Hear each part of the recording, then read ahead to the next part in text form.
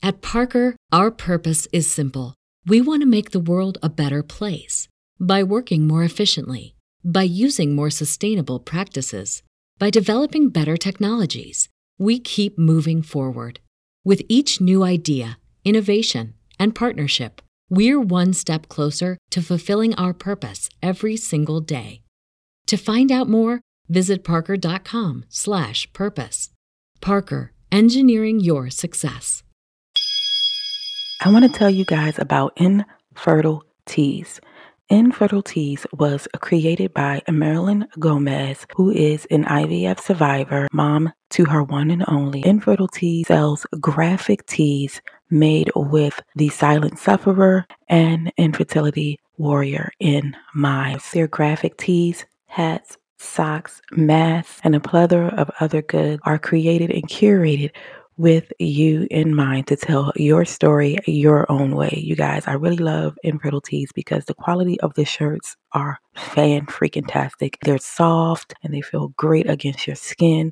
The designs are very beautiful. Marilyn designs all of the graphics herself, and she also draws those graphics. So she's an all-around creative badass, you guys. To check out Infertile Teas. And when you do, when you find that special item that showcases you while also advocating for infertility and or miscarriage awareness, use code IAM15 to get a discount on your purchase. You guys will not regret it.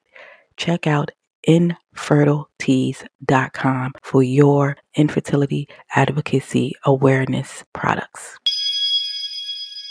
Welcome to Infertility and Me podcast, a show that amplifies diverse stories about the struggles of infertility and fertility in a safe space. Our goal is to normalize fertility stories that validate, give hope, and create a community where no one is left silently suffering. Thank you guys so much for being here with me. This is Infertility and Me podcast, and I am your host, Monique Farouk, your fertility friend, advocate, and women's health advocate and fertility bestie. Thank you guys so much for being here with me. Thank you for letting me be a part of your day, friend. So today's episode, as you could tell from the title, we're talking about trying to conceive when you are religious or deeply spiritual within Catholicism, Christianity, Buddhism, Judaism, whatever your religious beliefs are, and how they contribute to how we navigate infertility and fertility struggles. And Dr. Anna Locke is actually a counselor, and she has been in the profession of counseling for more than 15 years. She holds a doctorate in counseling and is licensed professional counselor in multiple states and including Puerto Rico, which is her home country. And she is currently the owner of a Charlandra Counseling Services. It's a virtual infertility counseling center, and she is an assistant professor at Nyack College. Dr. Anna is also an active leader in the American Counseling Association and the author of Body Betrayal, Living and Understanding Infertility, as well as her second book, An Introduction to 21st Century Counseling, a multicultural and social justice perspective. From her personal and clinical experience with infertility, Dr. Anna created the Fertility Clarity approach to infertility counseling. And Dr. Anna today is going to tell us a little bit about her story to momhood, and then also give her thoughts about how we can navigate infertility and bridging that gap that also sometimes can leave us feeling overwhelmed, and how can we navigate infertility, and if I'm being punished by God, what can I do to increase my chances of trying to conceive and having that family that I desire. And so today, friends, you can expect to get clarity and insight on how you personally can navigate infertility and fertility struggles when you are a deeply spiritual and or religious person, and more so religious more than anything, because that seems to be the common denominator with a lot of couples and individuals, and feeling deeply shamed and feeling like they've done something wrong or done something to piss God off. And Dr. Anna also offers some tips for religious organization leaders and how they can better serve their congregation who may be dealing with fertility struggles and opening up those conversations with your congregation and or other leaders within your church. So we'll be back in just a second, guys, with Dr. Anna. Alrighty, you guys, we are back with Dr. Anna Locke on the line. Thank you so much, Dr. Anna, for coming onto the podcast and making time for us today. I appreciate you so very much. Thank you, Monique, for having this forum for us to talk about all things about culture and religion when it comes to infertility. Yes, I am so excited about this conversation because it's not one that I've had in this manner, and it just really being focused on that aspect of life and infertility and fertility struggles in general.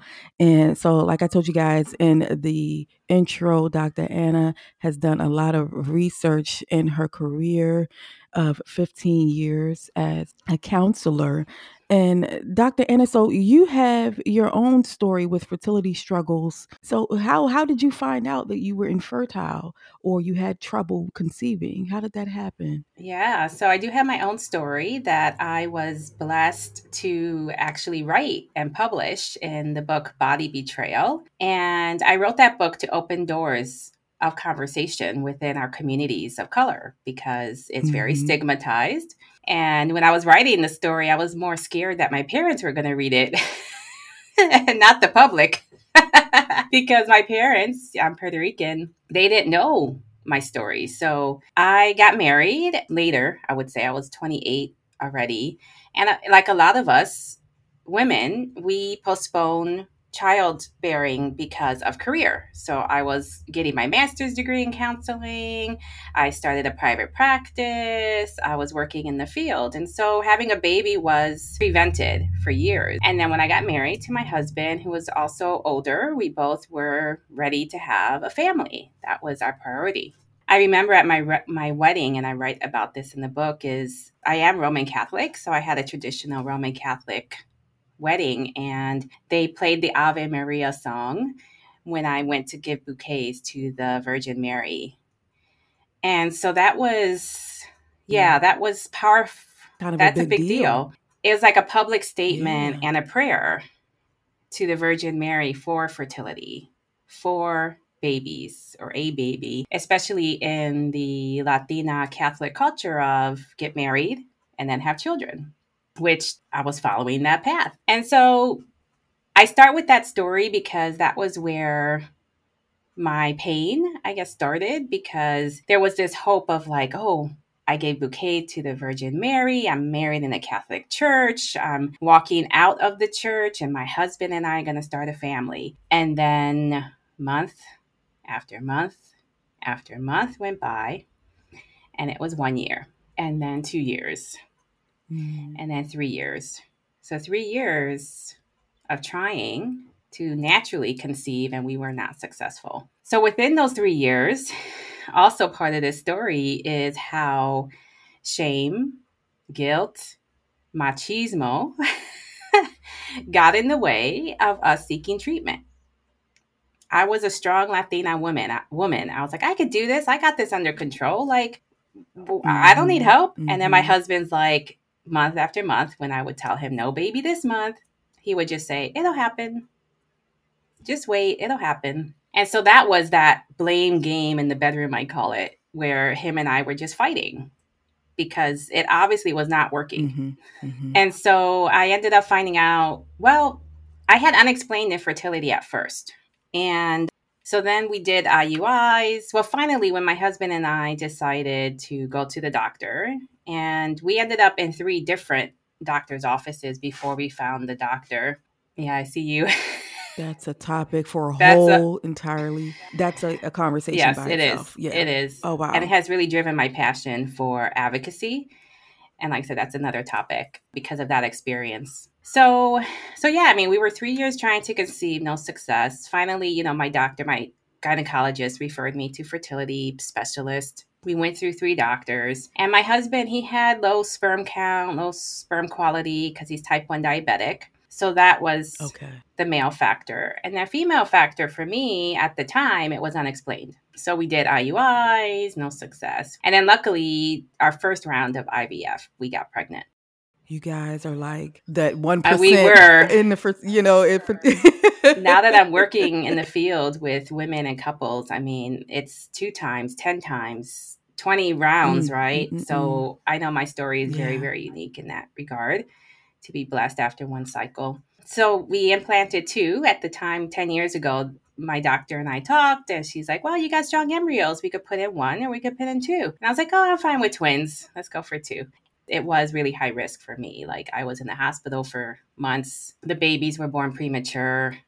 It was really a hard road. When I had my C-section to give birth, that's when the doctors found out that I had endometriosis. So that was my infertility diagnosis. Right. And so then everything becomes clear, when you get the diagnosis of a disease like that. Yeah. So much frustration, but also so much hope too, because then you know that there's possibly a protocol and a way to make things a little bit easier. So, Dr. Anna, you were stating earlier about your entire childhood and growing up and as an adult having such deep roots in Catholicism. And I heard you say that that there was a lot of shame surrounding your struggles with fertility and religious beliefs. When was that moment when you were like, this has to be coming from moral, cultural, religious beliefs? Yeah. I think that shame, when you bring up the religious beliefs, is I was taught, I had this belief system that if you do good, you receive good. If you pray, God provides. And that wasn't working. And so instead of blaming God, because you have to be a good daughter to God, right? You love God. I had to turn that anger somewhere. And I ended up internalizing it, right? Taking it on my shoulders, saying, well, I must be punished. Maybe I'm being punished because I had premarital sex. I did have like HPV, which is a very common infection that actually impacted my cervix. So I had a surgery to remove part of my cervix, which contributed to me having premature babies because I had a shortened cervix. Through your history, you think, like, it must be my fault. I must have done something wrong because of that belief system of, if I was a good Catholic school girl and did what God commanded, I should get what I want. And it can't be God's fault. I can't be angry at God. So what do I do with this feeling of being angry and disappointed? It became shame. And, when my family, for those 3 years, well, especially after I got married, always ask, well, when are the kids coming? When are you having kids? What are you guys waiting for? Don't you want kids? And you go to baby showers and you go to weddings and you go to family events and there's pregnant cousins everywhere. There's babies everywhere. And you're there like, I'm barren. I'm not pregnant. Like, there's something wrong with me and or my husband at that point. So yeah, I would say that's where that shame come from. Was I didn't give myself permission at the time, which is something I have learned to do now, and I help clients do, is to, instead of internalize the anger, is to express that anger to God. Like, God can handle all our emotions. So if you're angry at God, say, I'm angry, God. Why have you done this to me? What have I done? And that will be healing in itself, to really just let it go from within and put it at the feet of God and say, I'm helpless. I need your help, right? And even if it is just starting with expressing that emotion and relieving yourself of that shame, that's going to be very, very emotionally helpful. And a common denominator I see, no matter what anyone's religion is, it almost feels like you're letting God, source, however you call it, down. Yes. And like they're going to be disappointed in you, that you can't be fruitful and multiply. You're twisting the word in the Bible and its verses to feed into those negative emotions, right? And I resonate with that. And I didn't, I wasn't necessarily always shamed, but I always had, like, it was like a feeling like I was letting my dad down. You know what I mean? Kind of a feeling. And then it also felt like I was being punished, like you were just saying. I was being punished for clubbing too hard and taking birth control, and stuff, right? All of that. All of those things into one. And when you started feeling like that, Now, did your husband, did he have the same belief systems as you? Yeah, no. So he's white American. And so his family, like his parents didn't pressure Mm-hmm. him. I mean, they already had some grandkids. My parents didn't have any grandkids. Okay. Wow. So I had the added pressure. I was the oldest of two. My younger brother, he has a disability. So he's most likely not going to have children. So it was really left to me. It was left to me. And so I had that added pressure from my parents to make them grandparents. My husband, not so much, because his parents had grandkids, and being from the white American culture, they were just more respectful of those boundaries of just Mm-hmm. More relaxed not about it, right? more relaxed. They Yeah. weren't they considered it our private matter. So they just never really talked about, they never openly broached it with Yeah, us. really conservative, right? Yeah, and Yeah. conservative, Mm-hmm. right? So he didn't have that. I mean, obviously now we have conversations because I part of my work is also engaging men in the process, and him and I have conversations, and we also do podcasts and on this topic of him reflecting on the journey himself, and him basically telling men, like, you both are seeking the same goal, and sometimes you need help from a doctor to get there. And that doesn't make you less of a man. Support your wife, do it together, and go get the help that you need, because now he has the children that he's always wanted and yearned for. So, yeah, so we had different cultural Yeah. experiences in that regard. I think in Mm-hmm. brown communities, there's a really big emphasis on the patriarchy and the Mm-hmm. man making it happen, right?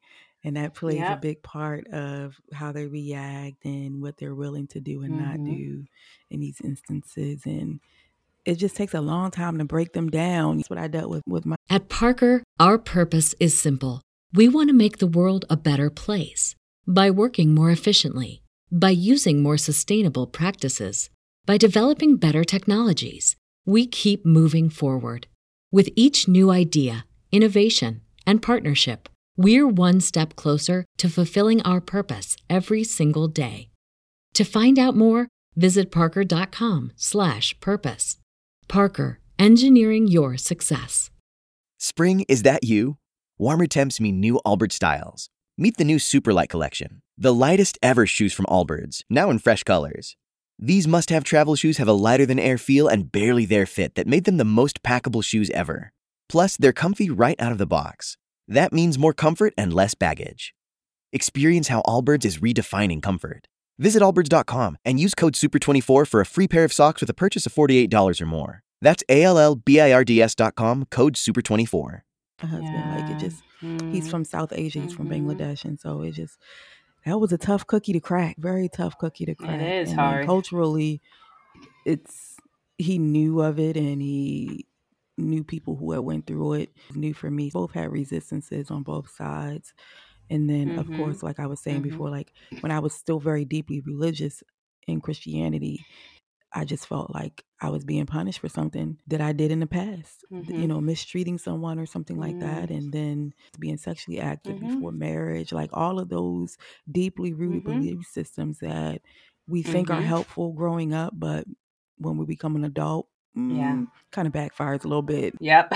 Sure did. Yeah, and I thank you for sharing that, Monique, because for a lot of us, infertility is a couple's issue warranting a couple's Right. solution. And so you need both people, and we both have our resistances. I got to the point of desperation where I was like, I just want to have my baby, over the shame and the guilt. I guess I still had it, but I was able to go into the medical treatment and do what I had to do. But then my husband, he now can share, and I've learned this too through my experience, is I know men's sense of masculinity is tied to their sperm and to their ability to impregnate and to have good sperm and have many kids. I always say, like in the Latinx community, that image of Zorro, right? Yes. The sexy, he's, they can look at you and they get you pregnant. Yes. And so a lot of couples are facing that, where the man is just like, what it comes down to is fear, right? They fear hearing the news that there's something wrong with them medically, because that's so tied into their internal representation of their male identity. So if there's something wrong with my sperm, I'm not man enough. There's something wrong with me. I mean, I've talked to men who were willing to divorce their wives so their wives can find a man to have a child with. Right. And then the wife is like, I married you, not for your sperm. I mean, yes, I want to have a baby with you, but I love you. And they were able to, thank God, find a way to conceive. You said something earlier that stuck out too, which was you just got to the point of desperation where whatever core belief systems you had didn't matter anymore. And no. So when you got to that point, was there any sense of relief in it a little bit? My relief came later.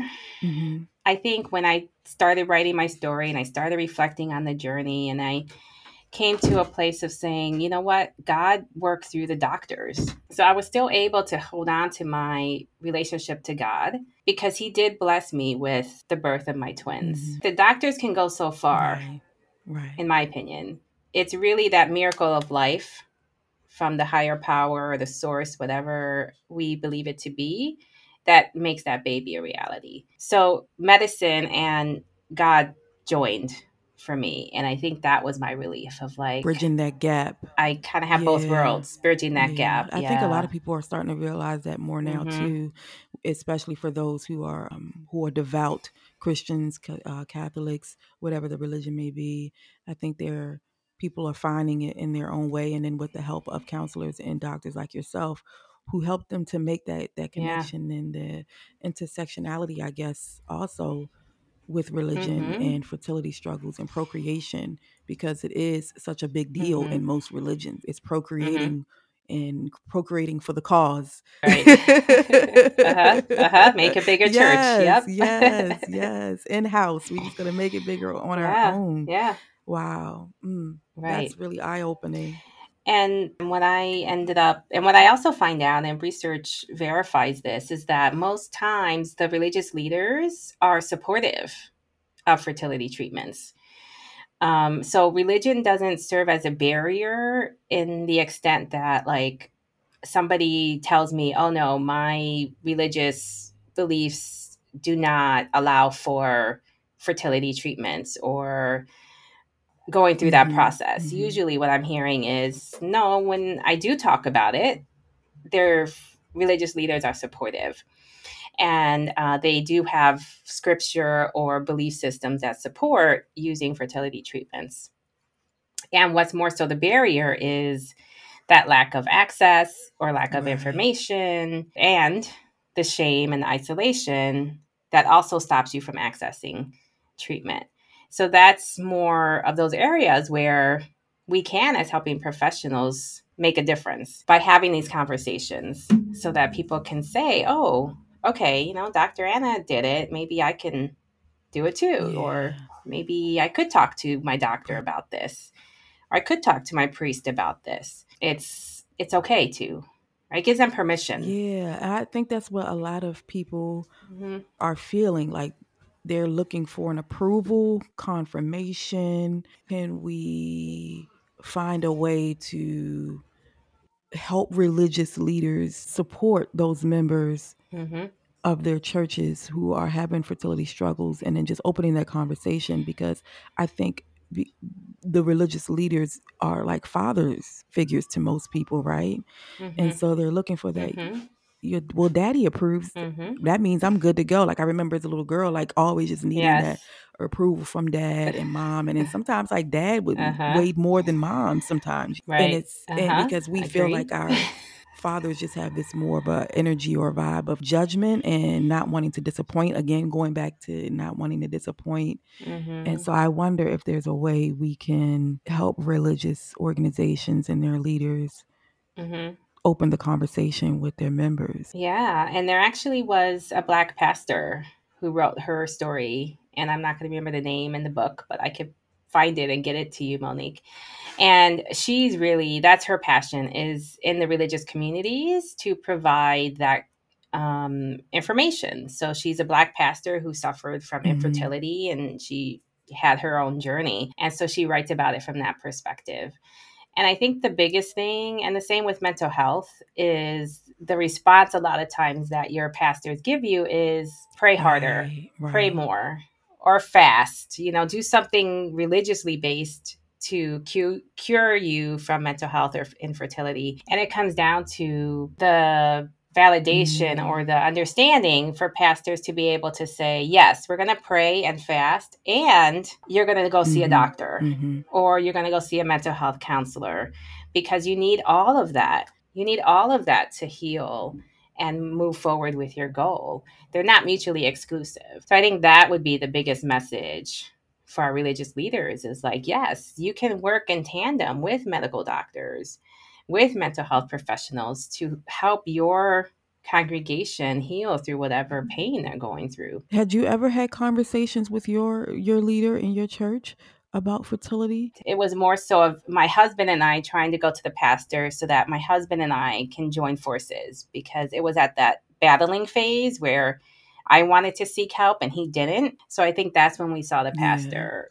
I think I was just so isolating that I didn't get help from my religious leaders either. So how did you move through going through IVF and having your twins and dealing with postpartum? Do you think that you leaned more into it and trying to find a way that allowed you to both pray and also be sad that this was your situation? I did. I think it was faith that kept me going. I mean, when I was in the hospital on bed rest, and each day meant a day closer to healthy babies being born, like that was faith, right? It was just like one more day, one more day, one more day. And it was God that sustained that faith, or my relationship to God in prayer, and just in knowing that he was with me, that he was there every step of the way. And I think it was just knowing that I had his support and the faith in knowing, like, okay, he's going to pull me forth, brought me this far. It's going to happen. I love that you reiterated just taking it one step at a time and dealing with it one bit at a time instead of trying to take on the full thing, and it gets overwhelming and we crash. You can't, right? Yeah, exactly. And I think now, after writing my book and talking about this and sharing my story and finding my passion in my private practice, is I have realized I've come to a place of saying, thank you, God, for bringing me my purpose in life through infertility. I mean, yes, I'm still sad and I'm still disappointed that I can't get pregnant naturally. Like, I still had that fantasy and desire, right? Because I just wanted that experience of like, oops, I'm pregnant. Oh, wow, but that wasn't my story. You just come back to, okay, God, the story you've given me is to know infertility so I can really be the best support as a counselor to other people going through it. Because I really get it. Yeah. And what I'm also hearing too from you is that, there's this component of acceptance, and not acceptance in a way that says like you're just going to roll over and die. You know what I mean? But just acceptance that this is what we have to deal with. This is what we need to do to get to our end goal. And we're just going to day by day, step by step, get through it. But you're right. I mean, one of those psychological strategies I use is acceptance. Coming to a place of saying infertility does not define me. It is a part of my story. It's a medical condition I have. And it's like out here. It's out, it's this thing out here, or the infertility beast, as I call it. It's not you, right? And that helps it's called externalizing, because then you can at least feel like I have a sense of control and power, because now there's things I can do, right? To cope, to find a way to get pregnant. There's things that we can do instead of, if you hold it in and say there's something wrong with me, you're stuck in shame, guilt, being isolated. It's harder to take action steps from that place. Yeah.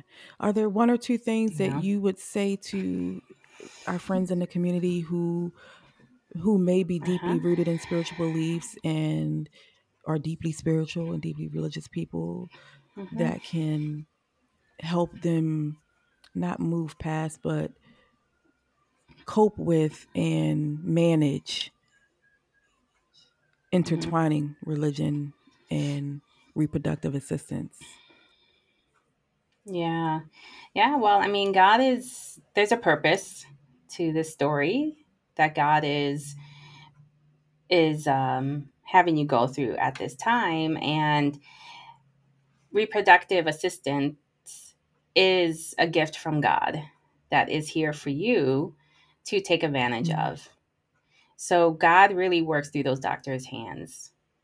And so if, when God opens that door and says, walk through it, this will help you, walk through it with God alongside you, with your faith, with your prayers, and with your faith community. And sometimes, when you're on the journey, there's moments when there may be people who are in your community who don't understand it yet, don't. Right. And that's also one of these pain points, I would say, right? Because we feel like we're going to lose those people, or how do we navigate those relationships with people who don't fully understand, don't agree, right? And don't fully understand, don't agree. And so that's when we say, okay, well, at this time, this is what I'm deciding to do. And that relationship for me is going to look different right now. And after I'm in a different place in my journey, I'll come back to that relationship, or I'm going to cultivate that differently. So there's ways to manage it so you don't lose it, but it'll adapt. Right? You just have to adapt it sometimes. But I think that for me, that message of God is working through doctors' hands, and it is something, it's an option for us that we have because of technology. Yeah. And it's not mutually exclusive from our religious beliefs. It's a medical condition, and you need medical help for that. Yes, thank you for that reminder, Dr. Anna. Thank you for that. I'm going to pass the mic right back to you. And if there's any last words you have for the community, you can say it at this time, and as well as where we can find you if we're local or you offer teletherapy. So I am certified as a telehealth provider. So I do provide one-on-one and couples counseling in Illinois, New York, New Jersey, and Puerto Rico, and consultation and supervision, not only to clients, but also to providers and fertility doctors, because they also need the support in being culturally adaptive and affirming to our communities of color, and also to support their own wellness. I mean, doctors are human. Called the doctor's oasis. They need their healing space too. So I provide wellness seminars for doctors as well, and staff, because the nurses and all of them are part of our healing community and need our support too. Wonderful. You need my support. Wonderful. And I'm sorry, I forgot. And I'm also, I provide clinically guided conversations through Eventbrite. So once a month, I have a different topic. People can also find me on Eventbrite, and those are open to the public, and that's free to attend, and that'll be once a month. And it's a nice way of building community too, because people just come together and they can share their stories. And they have an expert like yourself to help guide them. Yeah, that's wonderful. Wonderful, wonderful. And I'm going to have all of that in the show details for you guys, whether you're watching on YouTube or on the streaming platform. You can go directly to Dr. Anna's website and receive more information, and also connect with her deeper for your consults and things like that. So, Dr. Anna, this is amazing. And I'm so glad that we had the opportunity to get on the line, get to know each other a little bit better, and for you to speak to the community about your story and also how you move through it, being a deeply spiritual person.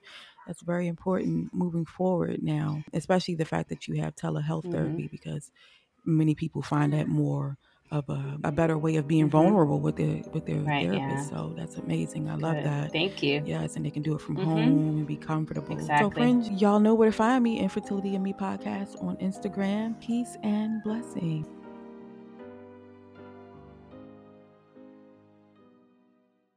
At Parker, our purpose is simple. We want to make the world a better place by working more efficiently, by using more sustainable practices, by developing better technologies. We keep moving forward. With each new idea, innovation, and partnership, we're one step closer to fulfilling our purpose every single day. To find out more, visit parker.com/purpose. Parker, engineering your success.